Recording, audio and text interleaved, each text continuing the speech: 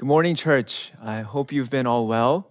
In the season that we're in with the pandemic, and also a lot of what's going on with the protests as we mourn death and hatred and violence. Um, I'm sure it weighs heavy on a lot of us, some in different ways, some more intensely. But nonetheless, as we come before God, let us bring our burdens and worries and everything to Him, for He is our answer and He is our Lord. As we go into a time of worship, I do want to give us a few announcements.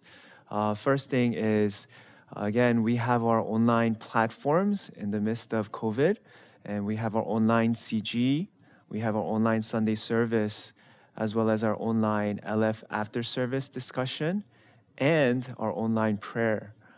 So all these are ways so that we can love God, love people, and make disciples. So do please join us for that.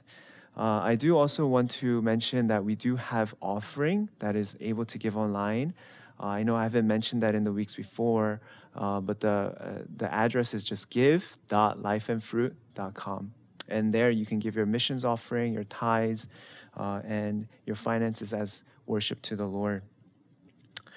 This morning, as we begin our worship, I do want to prepare our hearts by the reading of Psalm 61. Hear my cry, O God. Listen to my prayer. From the end of the earth I call to you when my heart is faint. Lead me to the rock that is higher than I, for you have been my refuge, a strong tower against the enemy. Let me dwell in your tent forever. Let me take refuge under the shelter of your wings. For you, O God, have heard my vows. You have given me the heritage of those who fear your name. Prolong the life of the king. May his years endure to all generations. May he be enthroned forever before God. Appoint steadfast love and faithfulness to watch over him. So will I ever sing praises to your name as I perform my vows day after day. Amen. At this time, let us pray together as we prepare our hearts for his worship. Let's pray.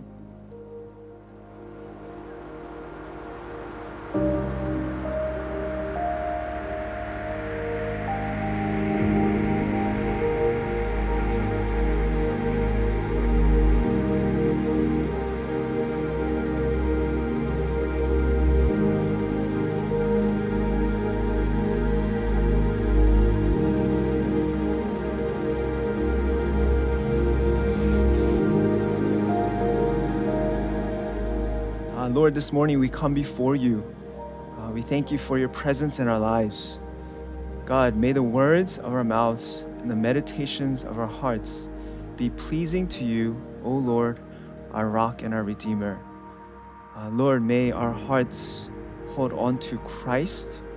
And as we hold on to Christ, Lord, may we live a life of worship to you. We pray all these things in Jesus' name. Amen.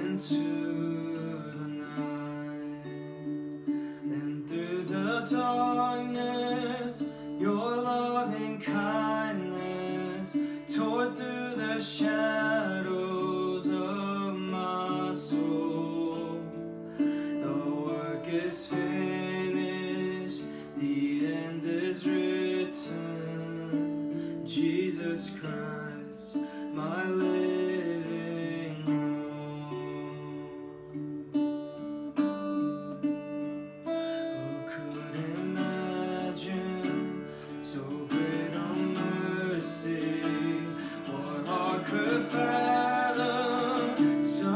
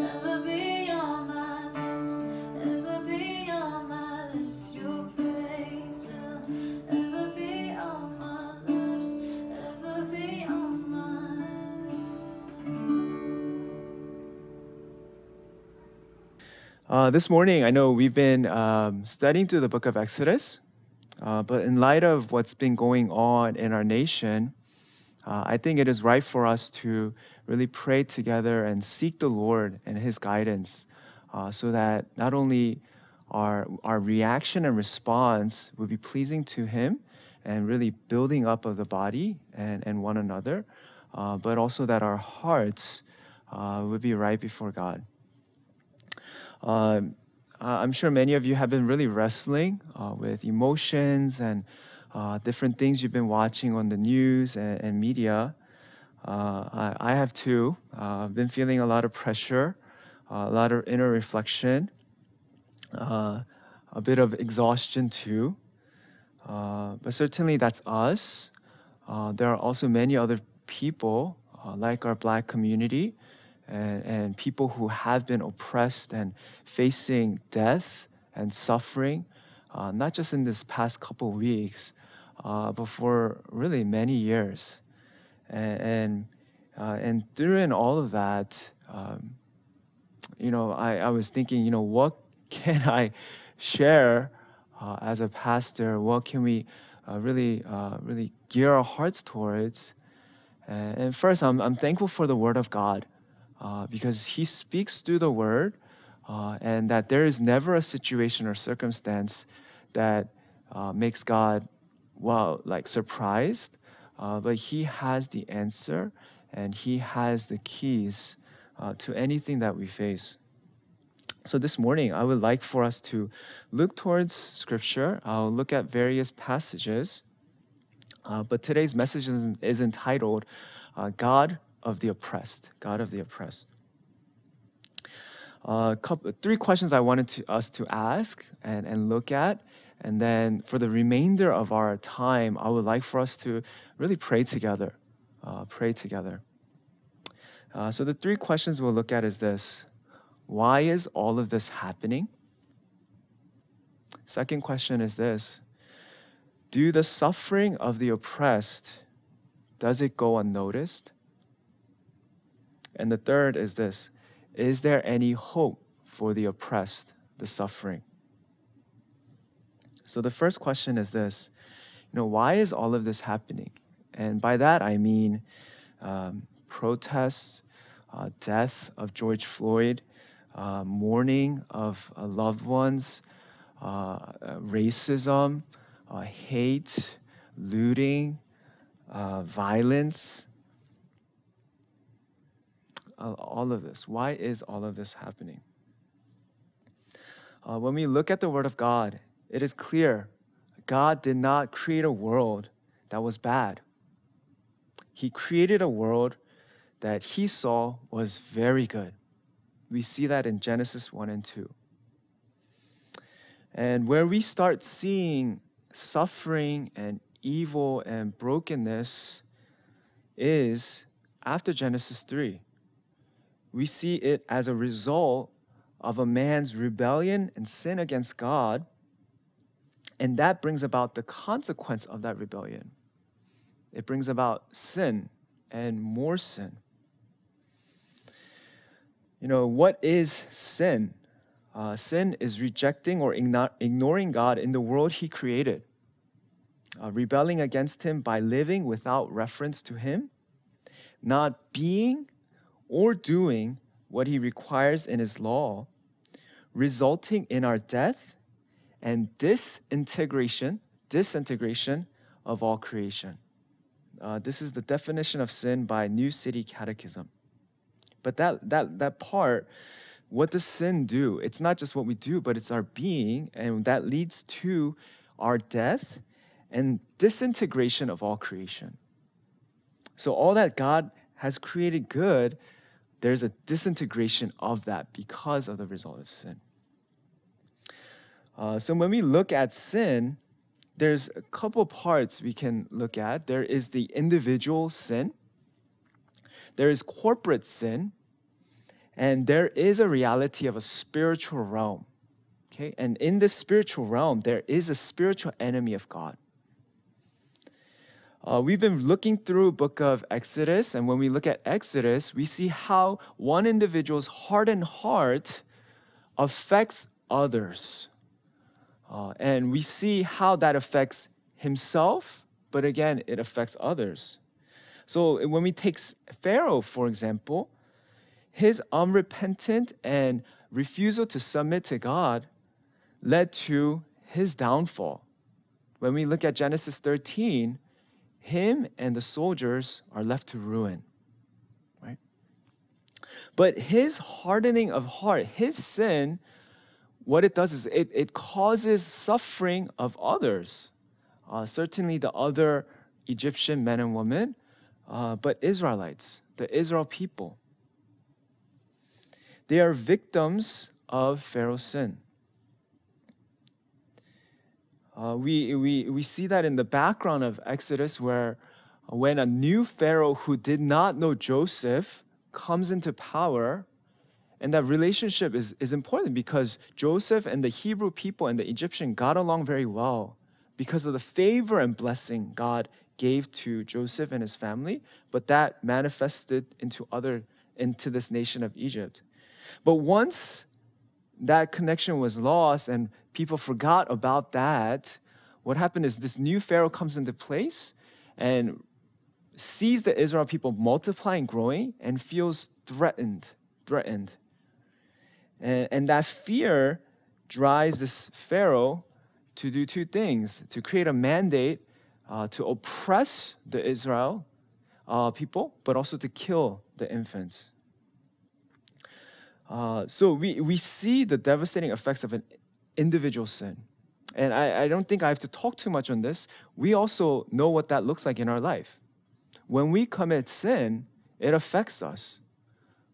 But that sin just doesn't stop with us. It affects other people. The sin of lying. Yeah, you may suffer the consequence of that lie, but that lie breaks the trust and the value of even friendship and relationship with the other person that was lied to. When we look at individual sin, there's devastating effects. And in our Western culture, in our society, it's not hard to grasp, right? You do wrong, you pay the fines, right? There's consequence to that. But another type of sin we see in Scripture very clearly is corporate sin. Notice how when Israel people, even when the Pharaoh who did all these mandates of oppressing the Israel people died, did it end? No. They still suffered under slavery and oppression. And in fact, when we look at Exodus chapter 2, verse 23 to 25, I'll read this for us. Again, we'd love for you to have the word and look there with us. But Exodus chapter 2, verse 23 to 25 says this: "During those many days, the king of Egypt died, and the people of Israel groaned because of their slavery and cried out for help. Their cry for rescue from slavery came up to God, and God saw the people of Israel, and God knew." So here, even when the king of Egypt died, the suffering, the groaning was louder and louder, right? And why is that the case? Because there is a systemic issue. It's not just an individual, but it's many individuals. It's a system of sin. Western individualistic culture can understand the sin of the individual very well, but can have a hard time understanding corporate sin. But basically, what we see is it's a broken system. One commentary stated this: "A system that excludes, marginalizes people on the basis of race, class, or economic standing. It's important to understand that most people participating in a system that leads to marginalization do not desire to hurt anyone. The unfortunate reality of systems is that intent does not matter.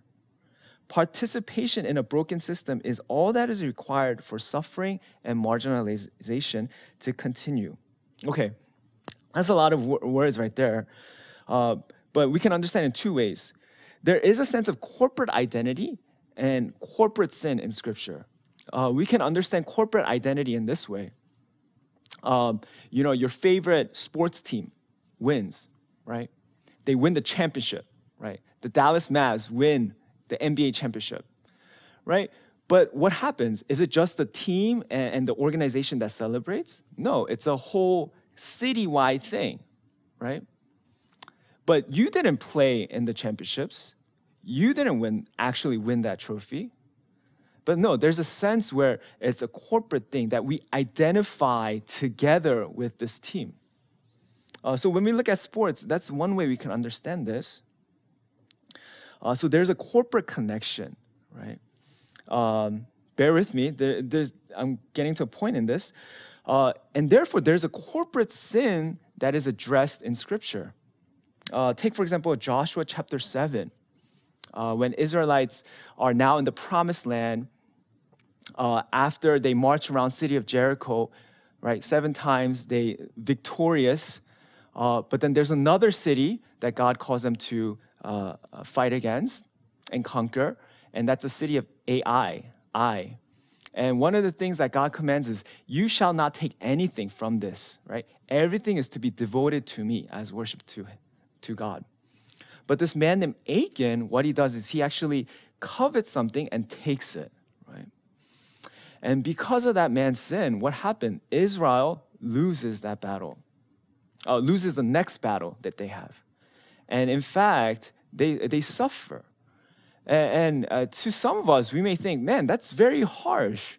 How can, because of one man's individual sin, lead to the suffering of so many, right? Again, it's because our understanding of sin is very more individualistic, but in Scripture, there is a corporate sense. So in that way, it makes sense because he was very much part of the whole, connected together. When we look at the gospel, you cannot, as Pastor Tim Keller mentions, you cannot understand the gospel without having a corporate understanding of sin and corporate understanding of redemption. Turn with me to Romans chapter 5, verse 12. Romans chapter 5, verse 12. Okay, when we look, let's read together.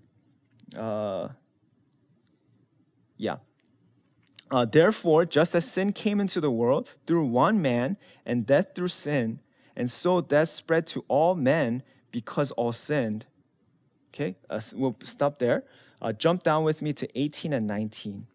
So we understand because of one man's sin, death came, death spread.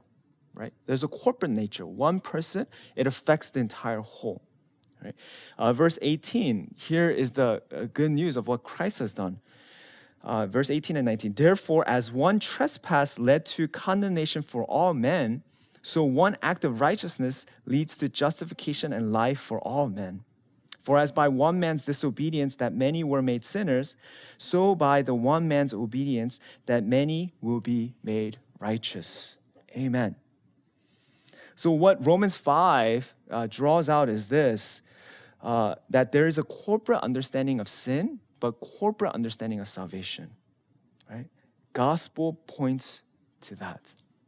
Right? The whole structure, as Pastor Tim Keller says, the whole structure of gospel is based on corporate responsibility. If you really want to go all the way and say, I am only responsible for what I've done and only what I've done, there is no gospel. If you say, I'm only accountable to my own sin and what my own wrongdoing, then there is no gospel. The reason why is this. Certainly Jesus died for you and I's sin, but through Adam, we have sinned together as a mankind, as a human race.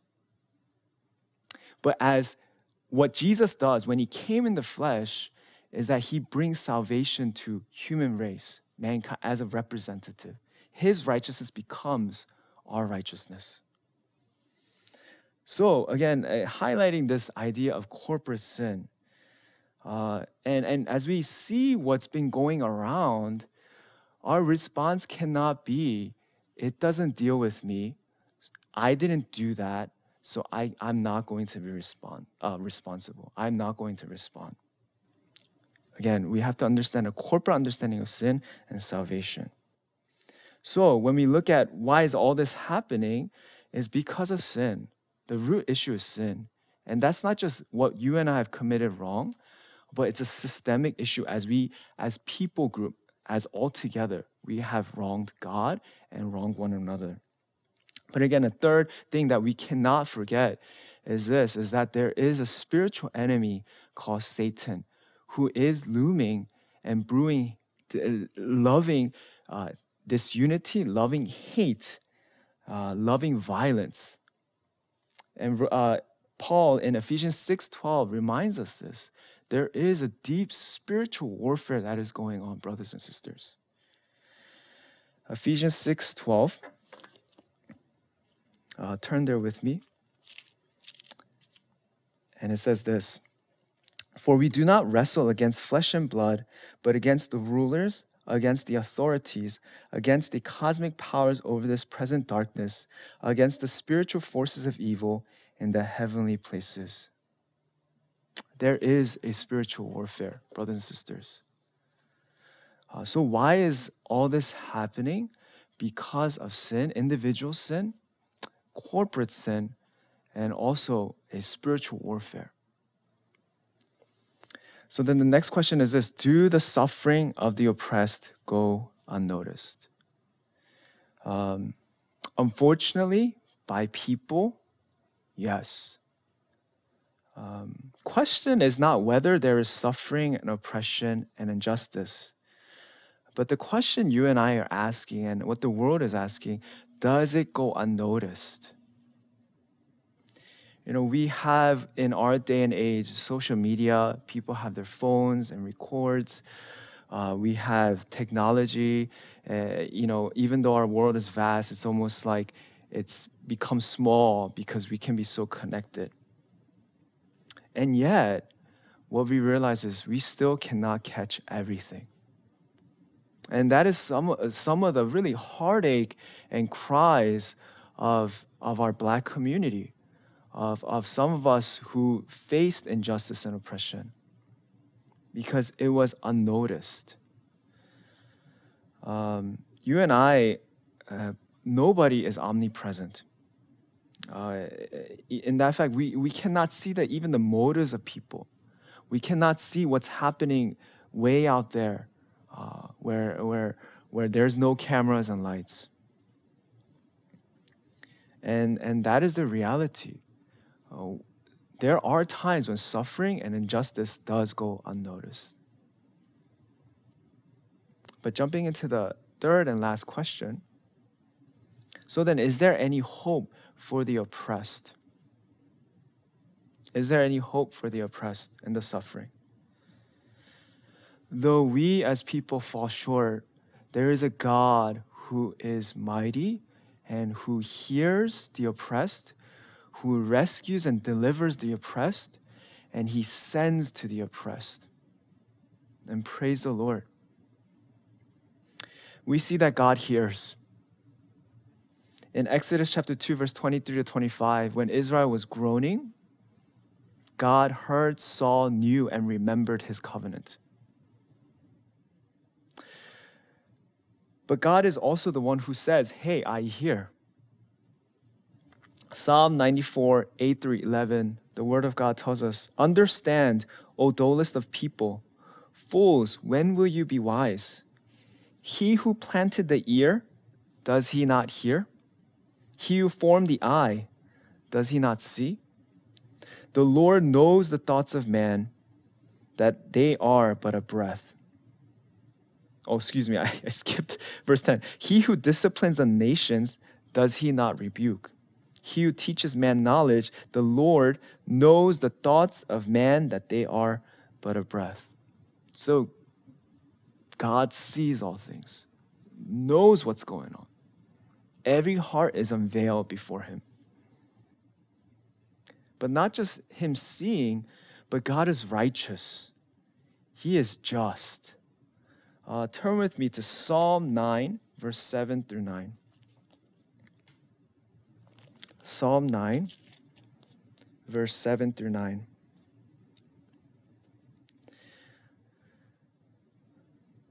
But the Lord sits enthroned forever. He has established his throne for justice. He judges the world with righteousness. He judges the peoples with uprightness. The Lord is a stronghold for the oppressed, a stronghold in times of trouble. Brothers and sisters, not only does God see and knows all things, He's the one who is just and is righteous. He is righteous in character. He is just in His doing. And when we even look at God as He establishes this people of Israel, He teaches them to love one another. I won't read this for us, but if you look at Leviticus chapter 19, verse 9 through 18, we think of Leviticus as just rules that are really unapplicable to us.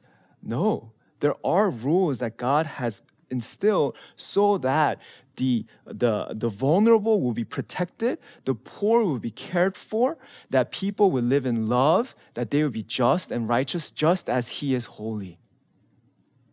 And He has declared that. But to those who do not follow in obedience to Him, the God who hears, the God who is just, and that God who declared, He will also bring consequences. That's what He says. Romans 12:19 says this, "Beloved, never avenge yourselves, but leave it to the wrath of God. For it is written, 'Vengeance is mine, I will repay,' says the Lord." And if you look at Hebrews chapter 10, verse 26 to 31, it says this, "For if we go on sinning deliberately after receiving the knowledge of the truth, there no longer remains a sacrifice for sins, but a fearful expectation of judgment and a fury of fire that will consume the adversaries. Anyone who has set aside the law of Moses dies without mercy on the evidence of 2 or 3 witnesses." Right? Old Testament law, if someone did wrong, just have 2 or 3 witnesses, then they would be condemned. But this is what the Hebrew writer says. "How much more worse punishment do you think will be deserved by the one who has trampled underfoot the Son of God and has profaned the blood of the covenant by which He sanctified and has outraged the Spirit of grace?" So in other words, what Jesus has done, right? New covenant. He showed lavish grace and mercy to us. But when we reject that and trample on it, we need to be in fear. We need to be afraid. It says, verse 30, "For we know Him who said, 'Vengeance is mine, I will repay.'" And again, it says, "The Lord will judge His people." It is a fearful thing to fall into the hands of the living God.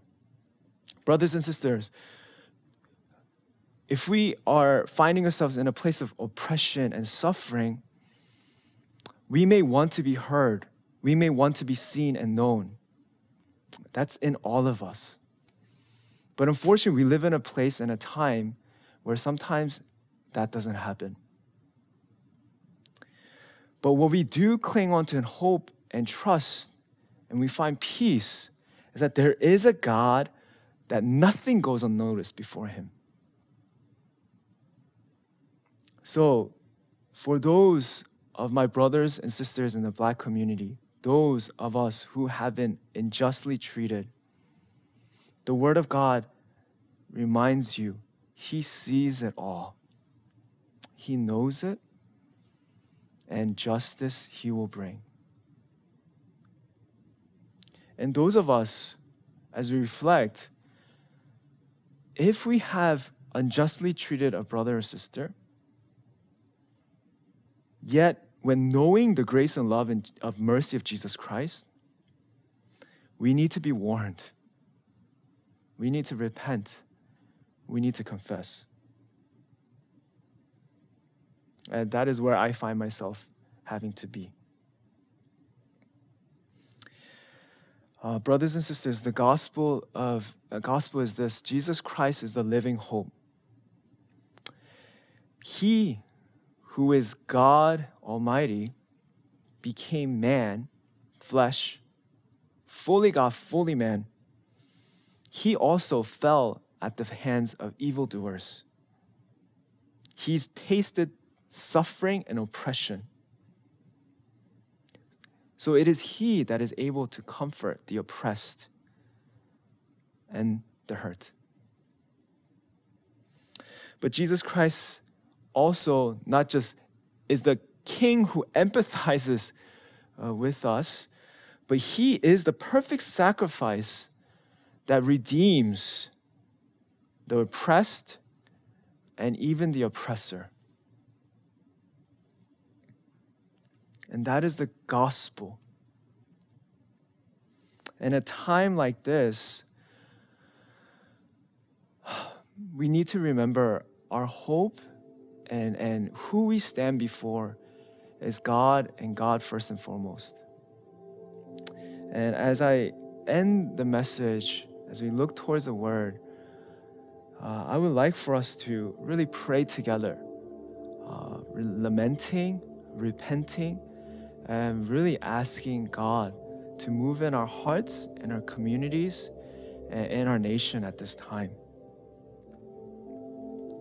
In fact, it is the cry of the oppressed that the God listens.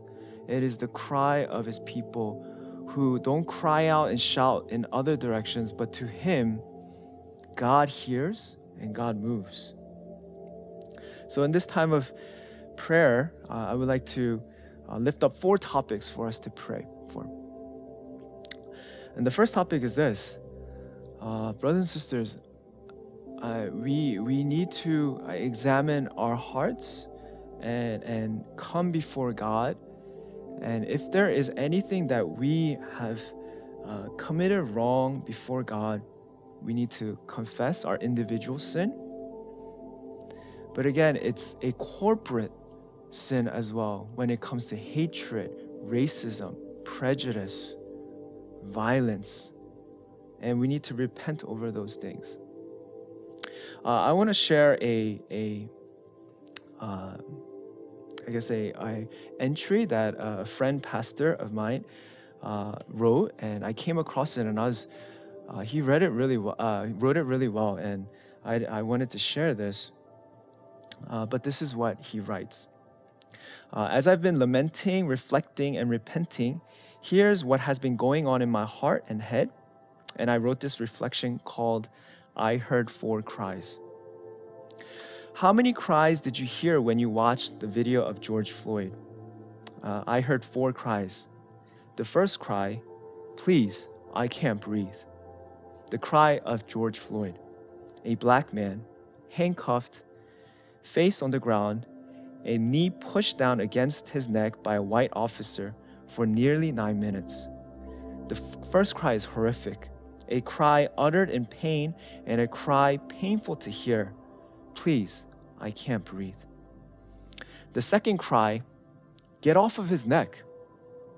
The cry of the witnesses, furious, angry, desperate, turning to panic. They cry, but what can they do? These are police officers. Who can they call when these are the very people who are supposed to help? The second cry is anger, a cry falling on deaf ears. Do they not hear them? Do they not care? Get off of his neck. The third cry, why aren't you doing anything? My cry, the viewer's cry. Who am I crying out to? The officer I see most clearly in the video, the one I see doing nothing, the one his back to it all. He is yellow. Does that mean anything? Maybe, maybe not. But he has the power to do something. He has the voice to speak, but he doesn't. The third cry is helpless, because I know my cry is too late. It has been done. George Floyd is dead. Why aren't you doing anything? The fourth cry, you are the man. It's the Spirit's cry. Using the words of the prophet Nathan, who confronted David in his sin, the Spirit cries out to me and against me. You have the power to do something. You have the voice to speak, but you haven't. You are the man. The fourth cry is convicting but challenging. It's not the cry I want to hear, but it's the cry I need to hear. It humbles me to tear-filled repentance, but it lifts me up with new resolve. You are the man. So many cries have fallen on empty ears. I cannot do anything about those cries. But here's what I can do. I can make sure my ears are open to hear and respond to the Spirit's cry. And as I do, I begin to cry out with others in solidarity. The many cries will become one cry, and this cry will be heard. Brothers and sisters, before we cry out to the Lord, what is the Holy Spirit tugging and moving in our hearts? The work of the Holy Spirit, one primary role, is to convict men and women of righteousness, of sin. And at this time, let us take some time to repent of our individual sin, our corporate sin together. Let's pray.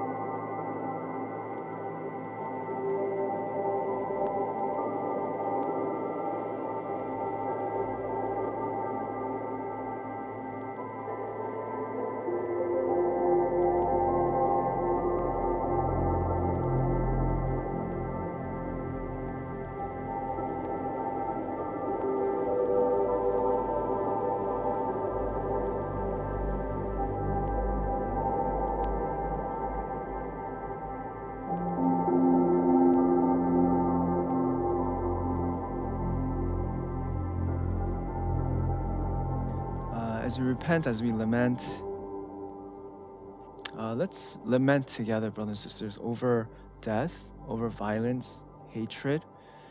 And I know we don't like to dwell on negative things, but in Psalms, there's many Psalms of lament. It's where we put ourselves in these uncomfortable, emotional, desperate, and hurt, and we really lament and cry out to the Lord together, because God's heart is crying and hurt over image bearers of God being killed, really not acting in the way of grace and mercy. So can we just take a few more moments to lament together over just the tragedy of death, of George Floyd, of these individuals who've died, of just looting and these terrible acts that are also causing a lot of pain in families. So let's take a moment. God, why are these happening? God, we lament. Our heart breaks and weeps with you. Let's pray like that together.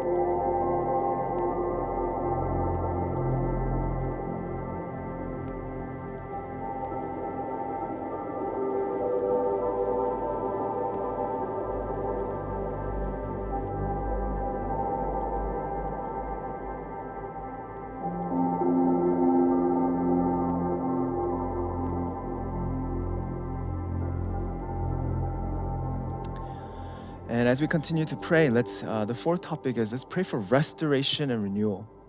And with that, for reconciliation. Brothers and sisters, we mourn, but we don't mourn to the place of hopelessness, but in hope in the living hope in Jesus Christ. Ephesians tells us that it is through Christ that there is even unity amongst peoples, because He is the one who creates new men, new women, and together in Him become new. All right? And so at this time, let's pray that God would restore and renew, that you would bring hope to those who've suffered and lost precious lives, that there would be reconciliation that is taking place. I know we ought to vote. We have to voice our opinions, and not voice our opinions. We have to voice for what is right, because it is a gospel and sin issue. But what gospel does is, as it reconciles us to God, it reconciles us to one another. So we need that reconciliation with one another. So let us pray for that. God, would you do that work in us, especially beginning with the church, right? Let's pray like that together.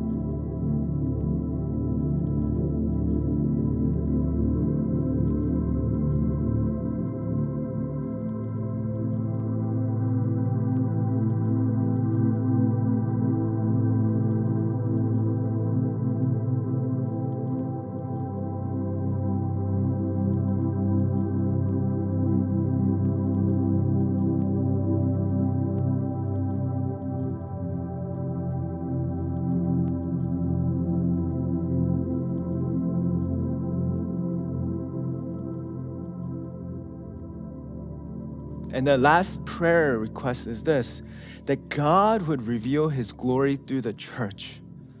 Brothers and sisters, these are opportune moments where people, men and women who have been saved by Christ, can be His hands and feet. And the way that we love one another, Christ will be shown. The way that we live and go about and respond, that Christ will be exalted. So let's pray for God's glory to shine brightly in the midst of chaos, hurt, and dark times. So let's pray like that together.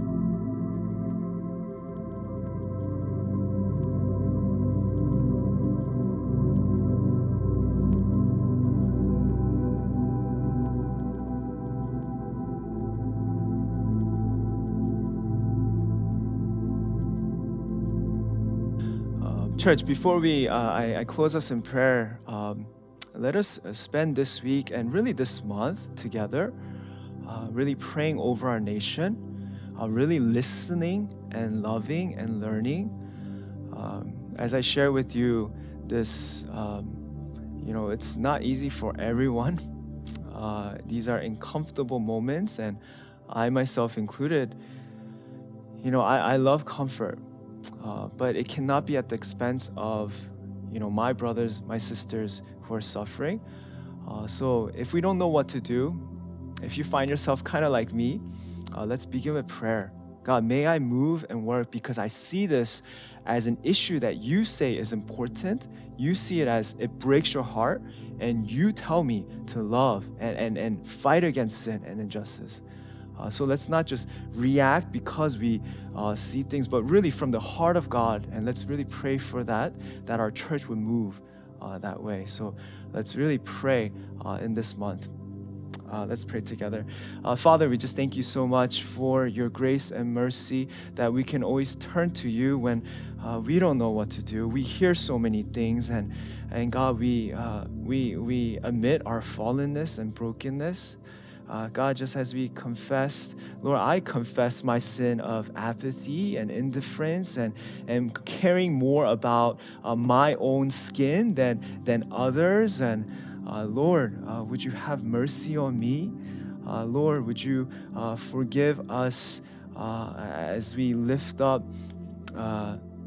things that we've done, thought, and the perspectives that we have that are not of you. Lord, would you once again have mercy upon us? Would you heal us? Would you heal this land?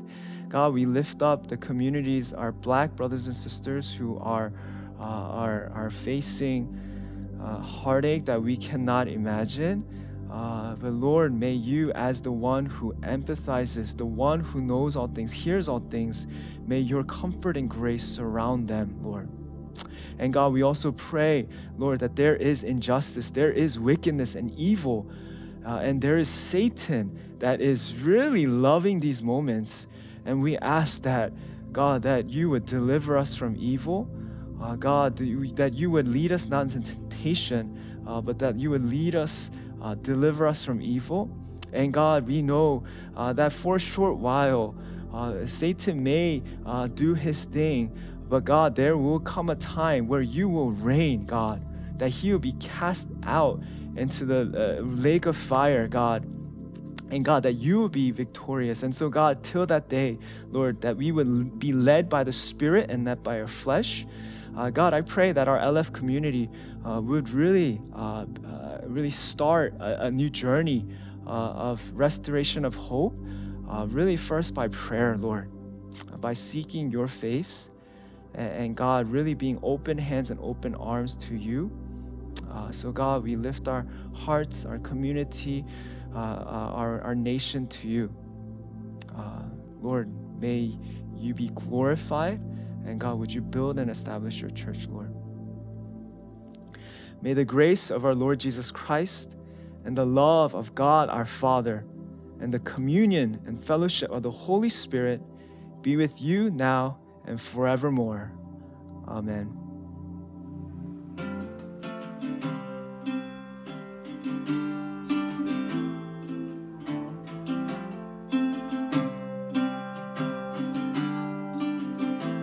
I count on one thing, the same God that never fails will not fail me now.